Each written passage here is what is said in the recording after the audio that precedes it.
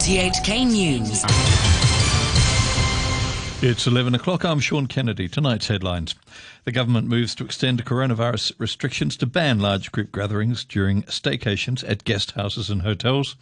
Police arrest 3 former pro-democracy lawmakers over protests inside Legco earlier this year. And a long-awaited second route to the airport will open before the end of the year. The government says it will beef up coronavirus restrictions to ban large gatherings of people at so-called staycations in local hotels and guest houses to stave off a possible fourth wave of COVID-19 infections.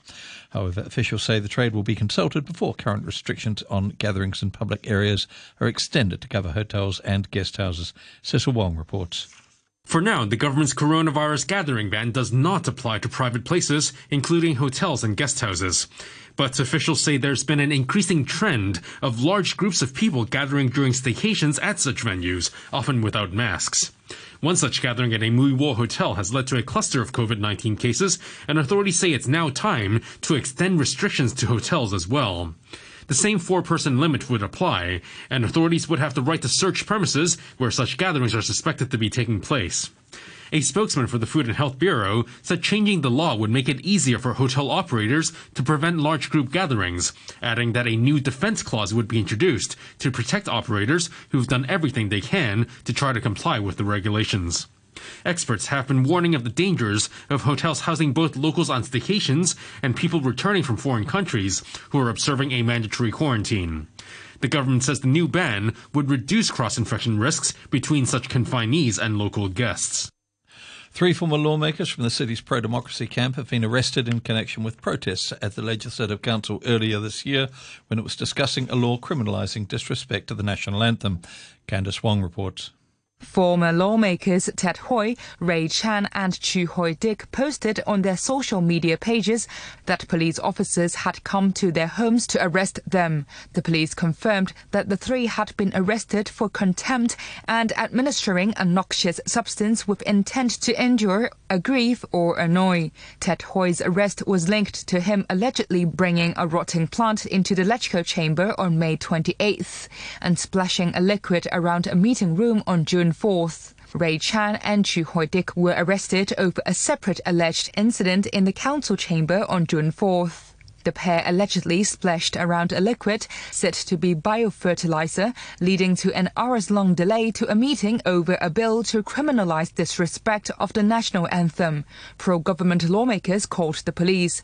Mr. Hui's planned antics on May 28th were also alleged to have taken place during a meeting on the anthem bill, which was eventually passed.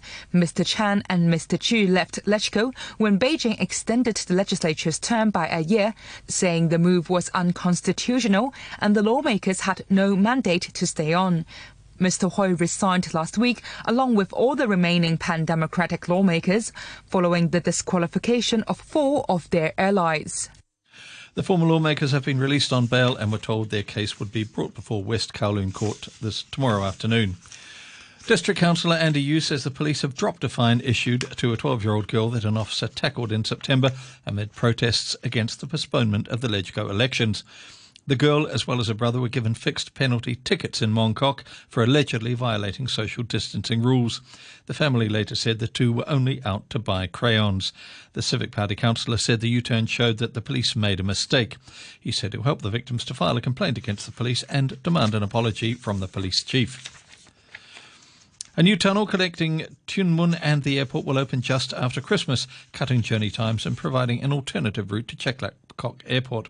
The government says when the Tuen Mun Chek Lap Kok link fully opens on December 27th, it will waive tolls on the new road as well as the existing Lantau link.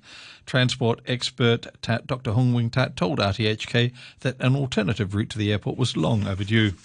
It makes a little bit of a danger if there's anything happen to that particular link.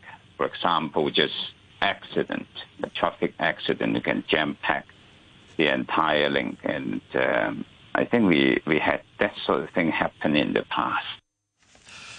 And you're tuned to RTHK. The time is coming up to 5 minutes past 11. Members of the Nepalese community have paid tribute to the 7 people who were killed in a fire in Jordan on Sunday night in a tearful memorial. Timmy Sung was there.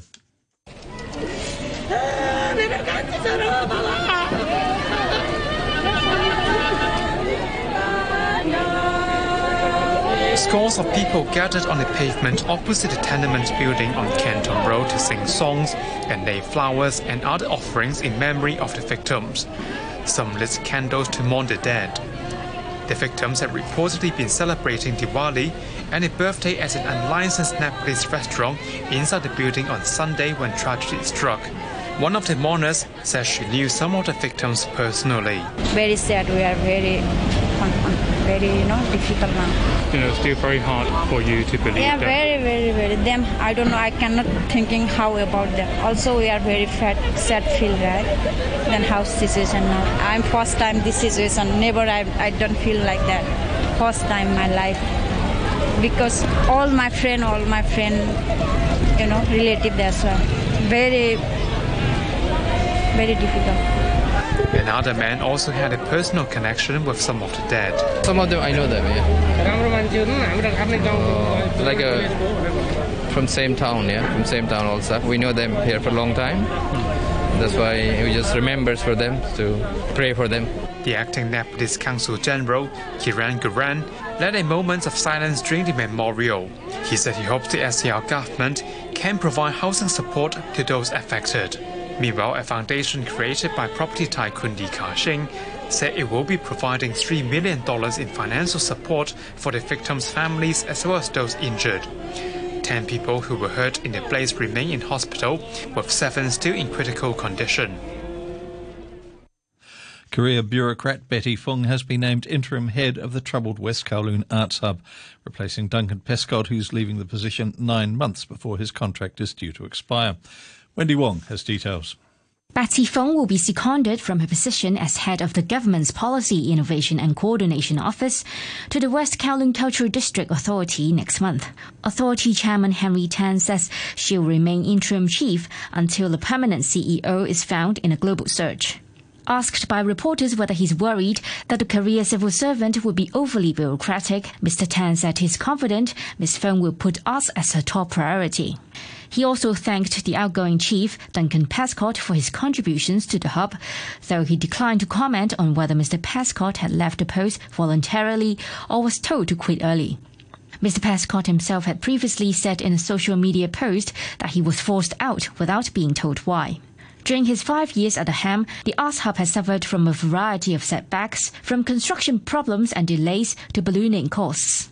Ms. Fung has served a wide variety of roles in her more than 3 decades in government. She was previously the Director of Leisure and Cultural Services and Permanent Secretary for Home Affairs. She was also involved in the preparatory work for the construction of the Hong Kong Palace Museum at the Arts Hub. And overseas, thousands of protesters in Thailand calling for government reforms are filling the streets in central Bangkok for a second day. The parliament is voting on proposed constitutional reform. The BBC's Celia Hatton reports. Many Thai protesters arrived wearing goggles and carrying water in case of tear gas. Large rubber ducks, a symbol of solidarity with pro-democracy protesters in Hong Kong, have also been carried to the scene to double as shields. Inside Thailand's parliament buildings nearby, lawmakers have been voting on 6 proposals to alter the constitution that was put in place following a military coup in 2014. A 7th proposal, which advocated a complete overhaul, including a reduced role for the monarchy, was rejected outright. The head of the US Federal Aviation Administration, Steve Dickson, has signed an order permitting the grounded Boeing 737 MAX to fly again. The aircraft was banned from flying after 2 crashes in Indonesia and Ethiopia, which killed 346 people. Here's the BBC's Theo Leggett. This is a major milestone for Boeing. The 737 MAX was a flawed aircraft. The crashes occurred because of the failure of a single sensor, which in each case prompted flight control software to put the plane into a catastrophic dive, which the pilots were unable to prevent. US politicians were scathing about decisions taken within the company and by the regulator, the FAA. The aircraft, once the best-selling model in Boeing's history, will now be allowed to fly again. But each existing aircraft will first need changes to its software and wiring, while pilots will have to undergo extra training. Back locally, health authorities have reported one new local case of COVID-19 with an unknown source. The latest patient is a 76-year-old taxi driver who lives in Sha Tin and works mainly in Kowloon. He was one of the preliminary positive cases announced yesterday and the latest in a recent spate of infections involving cabbies. 2 other local cases were also reported today, and they're linked to previous infections. Some Hong Kong people living in Macau and Guangdong have started signing up for a travel scheme which will allow them to return to the territory without having to undergo 14 days of quarantine. Priscilla Ng reports. The Return to Hong Kong scheme, which will begin on November 23rd, will have a daily quota of 5,000 people. Up to 3,000 residents will be allowed to enter through the Shenzhen Bay border crossing per day and 2,000 via the Hong Kong-Zhuhai-Macau Bridge. Returnees are required to register online in advance and must demonstrate that they had tested negative for coronavirus in the past 3 days at one of 39 recognized medical facilities in Guangdong or one of 4 in Macau. One of those signing up for the scheme, a woman surnamed Chan, told RTHK she had registered for her parents who have been on the mainland for months. While she said the application process was very smooth and only took around 5 minutes, she was struggling to iron out the rest of the arrangements because her parents don't have smartphones and aren't technologically savvy enough to register for a Guangdong health code and complete the necessary COVID tests. Meanwhile, the government is reportedly planning to expand the quota to allow more eligible people to return to the SAR in 2 weeks without the need for quarantine. A report in Singtao Daily added that plans are also in the pipeline to extend the quarantine-free arrangement to Hong Kongers living in other mainland provinces, and officials would also look at whether it could be applied to Taiwan. And Taipei has decided not to renew the license of cable channel CTI News amid allegations that the station operates as a propaganda machine for Beijing. Here's Priscilla Ng again. CTI is owned by Want China Times Media Group, which was founded by pro-Beijing snack food tycoon Tsai Ing-ming. Its 6-year broadcast license is due to expire on December 11th, and following a final review, all 7 members sitting on the National Communications Commission decided unanimously not to renew its license. The commission says the station had been unprofessional in its management and reporting, saying CTI had been warned and fined dozens of times for airing unconfirmed and highly exaggerated news reports. Previously, the media regulator also slammed CTI for being biased towards mainland-friendly politicians. It cited the 2018 Kaohsiung City mayoral election as an example, saying the proportion of news reports covering pro-Beijing Han Kuo-yu and rival Chen Chi-mai was 90% versus 5.7%. It also said there was evidence to show that the group's chairman had interfered in the editorial independence of CTI.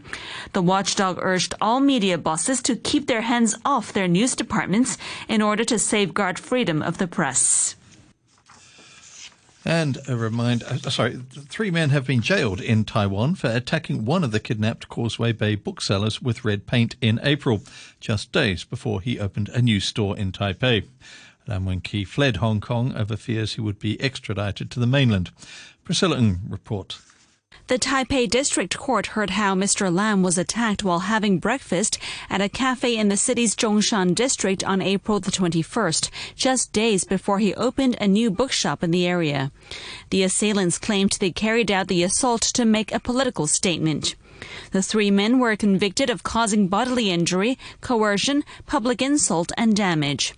A 51-year-old considered to be the mastermind of the attack has been given a 4-month prison term. The 2 other defendants, who are brothers, have been jailed for 3 months. The judge condemned the trio for failing to respect the political views and values of other people, saying deterrent sentences were needed to reflect the severity of the offenses. Mr. Lam was one of 5 people linked to a bookstore in Causeway Bay who vanished in late 2015. All of them later resurfaced on the mainland and were accused of various crimes there. Mr. Lam returned to Hong Kong while on bail and revealed how he was taken away by security forces on the mainland and detained for weeks. He fled to Taiwan in April last year, citing fears he would be sent back to the mainland under the new extradition laws Hong Kong was planning but eventually dropped due to the massive protests. And a reminder of our top stories tonight. Police arrest 3 former pro-democracy lawmakers over protests inside LegCo earlier this year. A long-awaited second route to the airport will open before the end of the year. And Taipei pulls the plug on cable channel CTI News amid allegations that it's operating as a propaganda machine for Beijing. The news from RTHK. RTHK Radio 3. It's time now to look at stories covered in this evening's News Wrap programme. US President-elect Joe Biden has lamented the wearing of masks becoming what he called a political statement. And there are signs now that some of the most anti-mask Republican governors in the US are relenting. North Dakota has the country's highest rates of daily new cases. The Republican governor there has just U-turned and told residents to wear face coverings indoors and out if they can't manage to socially distance. The governor of Iowa also changed her policies. But South Dakota's governor is still resisting the idea that masks should be mandatory, despite having the second highest infection rate in the nation. Dr. Ngozi Ezike is the director of the Illinois Department of Public Health. We are facing significant stress on our hospital systems. We do have, not all, but we do have hospitals that are already over capacity. We have issues with staffing in the hospitals because the COVID infection has not spared the healthcare workers, not necessarily that they contracted it from work, but from their community activities outside of work. They have been exposed and quarantine, they have been infected and are isolating. So it's making it more difficult to care for the growing numbers of individuals that are in the hospital with COVID, as well as other ailments that would take someone to the hospital. I'm just feeling the pain that I think all Illinoisans should be feeling when we think about the countless numbers of individuals that started with us and are no longer here this year. And it's sad because we are increasing those numbers every day, and we don't have a finish line in the immediate future. So the numbers of families that will be grieving the loss of a loved one will continue to grow until we turn this around. We've been giving that message incessantly for months now. You know, the governor and I and other local health departments, all the public health officials. But I think, it's part of the fatigue. And so we know that we need to recruit some additional messengers. And so we're really pushing on our hospital partners. We want doctors from the community who people know that might be their own doctor that work at the hospital that they would need if they had to seek care. We want those individuals to keep hammering the same message. We are identifying community ambassadors, religious leaders in the community, moms who are active in their school organizations, popular young people who are active on social media. We're looking for just a diverse array of participants to go forth with this message within their spheres so that people can have that personal connection to someone giving them that same message. The British Prime Minister Boris Johnson has come under fire for reportedly telling a virtual meeting of MPs from his Conservative Party that devolution has been a disaster for Scotland. The government has sought to play down the remarks, saying that granting autonomy for Scotland in some areas has been mishandled and led to the growth of separatism. Opinion polls now indicate that support for secession is at its highest ever level. Brexit is one factor, while another is discontent with London's handling of the pandemic. The BBC's James Cook reports. Come on, girls. Come on, then. Sally Williams is talking to her cows. She farms just a few miles north of the salmon-rich river which divides Scotland and England. This 300-year-old union is now under strain, and one reason, says Sally, is Brexit. I think about the world I want my children growing up in, and a Brexit world is definitely not that world. But are you not worried about the prospect of a border just down the road? Yeah, I think it would be naive to think that there aren't going to be challenges, and that if we were independent, it's not the land of milk and honey on day one. It is nothing to do with nationality or nationalism. Well, we've come right to the other end of the country now. We're heading north into Aberdeenshire, and we're going to meet a farmer who has a very different point of view. Steady! Away! Floss! Away! Michelle Stephen, herding sheep with Flossie, is also worried about the impact of leaving the European Union. But she thinks for Scotland to leave the UK would be even more disruptive. What do you think Brexit has done to the debate about Scotland's future? I think it has changed, because if Scotland was to become an independent nation, then it's, well, do we stay independent, or do we go out of the EU, or do we go back into the EU? So it's a lot of uncertainty. We are better staying with England, and then we've got a louder voice. But Brexit isn't the only thing stirring up Scottish politics. Boris Johnson has announced the most dramatic limits to people's lives in living memory to try to stop the spread of the coronavirus. If you don't follow the rules, the police will have the powers to enforce them. The UK Prime Minister Boris Johnson is not popular in Scotland, and his performance during the pandemic has prompted some voters, like Helen Robertson, a hairdresser, to rethink their opposition to independence.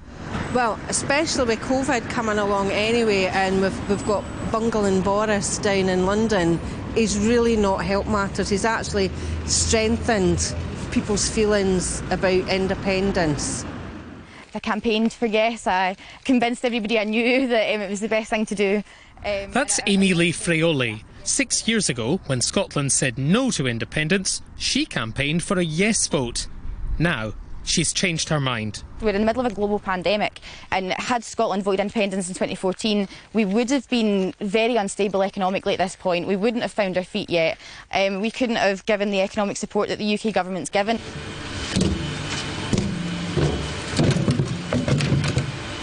These clattering barrels on the west coast island of Islay are the sound of the whisky industry, worth $7 billion a year. Along with a national drink, Scotland also has a national police force, law courts, hospitals and schools, all run from Edinburgh. Do you want to pour me a small sample dram, just to try? David Graham, who owns a whisky bar on Islay, says it's clear the nation can look after itself, even in tough times. What about the argument that during this pandemic, it's the UK government and the deep pockets of the UK government that have helped keep Scotland afloat? Well, it's all borrowed money.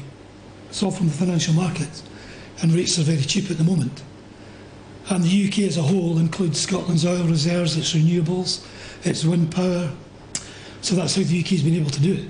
Scotland is a comparatively wealthy country, and I've always believed we can stand on our own 2 feet. But Anthony Wills, a distiller on the island, is worried that independence would mean higher taxes.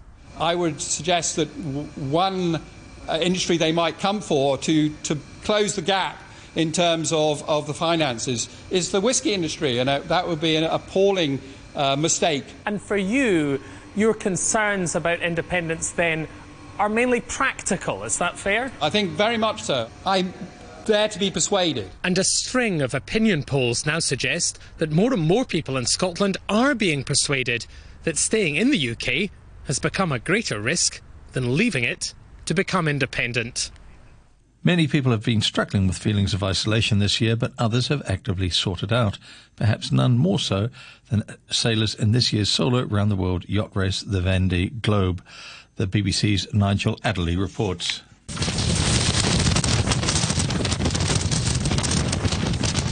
45,000 kilometres, 75 days at sea.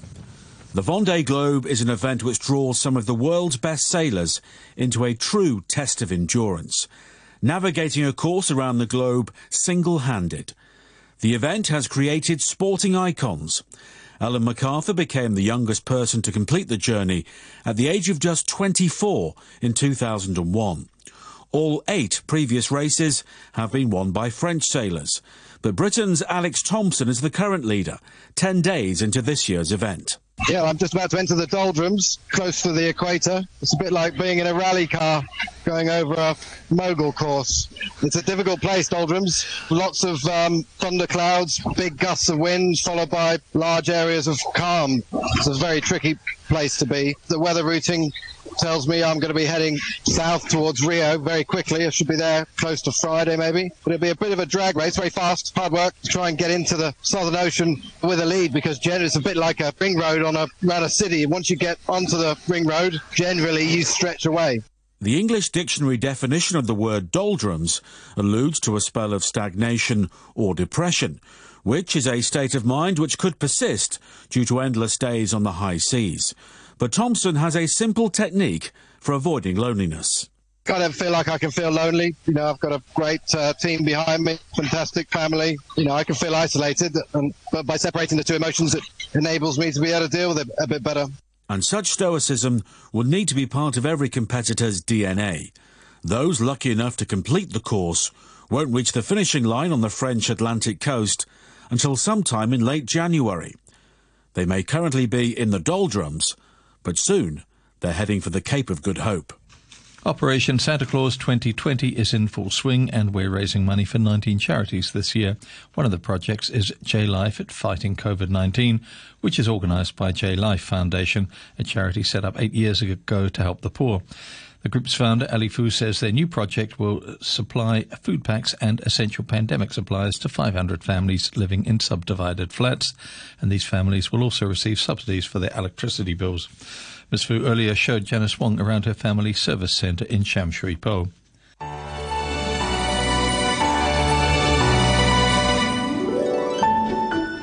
Hi Janice, welcome to join and visit our centre, J-Life. Thank you. Can you show me around? Yeah, okay, sure. You can see our factory now doing the warranty. They repack the rice. So this is Susan. This is Susan.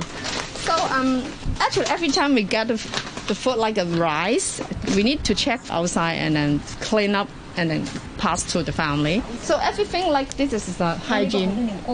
There's lots of boxes. What's inside? Yeah, this is a mask. But we need to check which level. But some is level 1 and some level 2 is different to arrangement. Because level 3 we will pass distribution to the family for they go to the hospital. So they will registration. Some family they go to the hospital. So we need to check for them and then pass to them. So for your new project, will you be doing something similar? Yeah. For example, we have like a biscuits and rice and something. So the beneficiary staff, the ladies, who were doing the food distribution for free. And then the other platform, they will order the rice. Because this rice we gather from some donor. But some rice we need to purchase by ourselves. Because not so many. So this is, I think they have damage, so they just pass to us. But a lot of rice we need to reorder from the resources platform. And for this new project that will be funded by Operation Santa Claus, who will it actually target? I think for family, I think beneficiaries, maybe they haven't enough food, so we'll pass the free food to them. The second point, we will empowerment our ladies to come in for work here to check the price, bargain the price, to buy some need food products, and then they send to the need family. And these families, do most of them live in subdivided flats? Yes, subdivided flat, and they all low-income family. I think they didn't have any support from the government, and then we welcome them to use this resources platform. And you mentioned Susan. Yeah, Susan. Can you tell me a bit about Susan? She come here 6 years before. She lived in a subdivided flat near here, and now she moved to the government house already. But this few years, I empowerment her for we train her about computer skill. And then now that platform can give her an opportunity to try what she learned. Hello, I'm Susan. Hello, I'm Susan. I used to be a beneficiary of J-Life. In this new project, I will be responsible for sourcing, ordering and distributing goods to the needy. I feel happy that in this process I can help other people and my own family as well. Susan is like a story. I hope Susan can share to the other beneficiaries and then let them know the future. Actually, I want to empower a lot of beneficiaries to be not just they let to learn something, not just ask the money from government and then some donor. They can work in the outside. Like you see what I'm doing now, a lot of ladies, they can work here, they can learn a lot.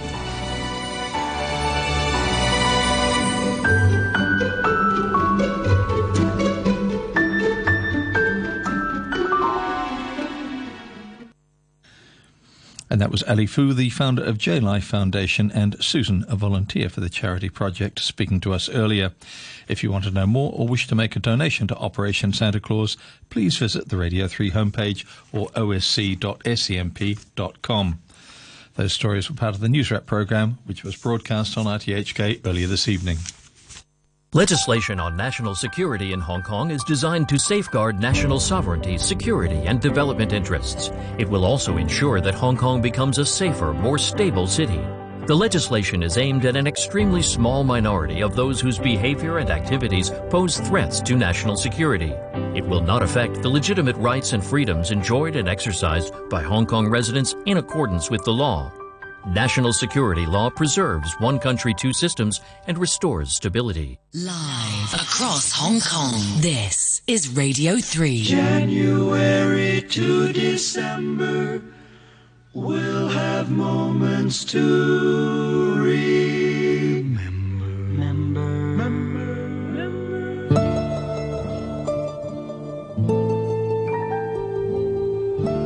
What a beautiful start. I love that sound.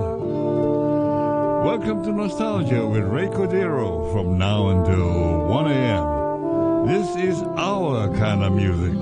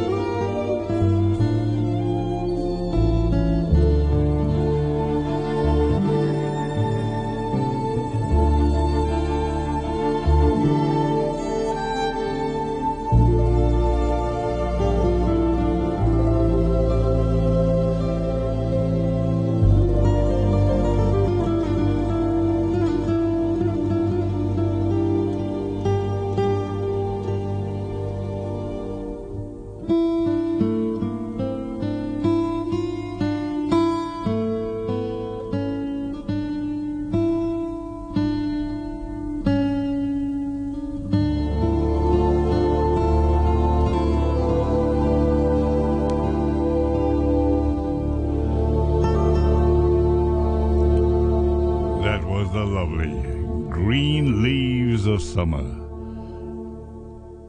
performed by Johnny Pearson and his orchestra.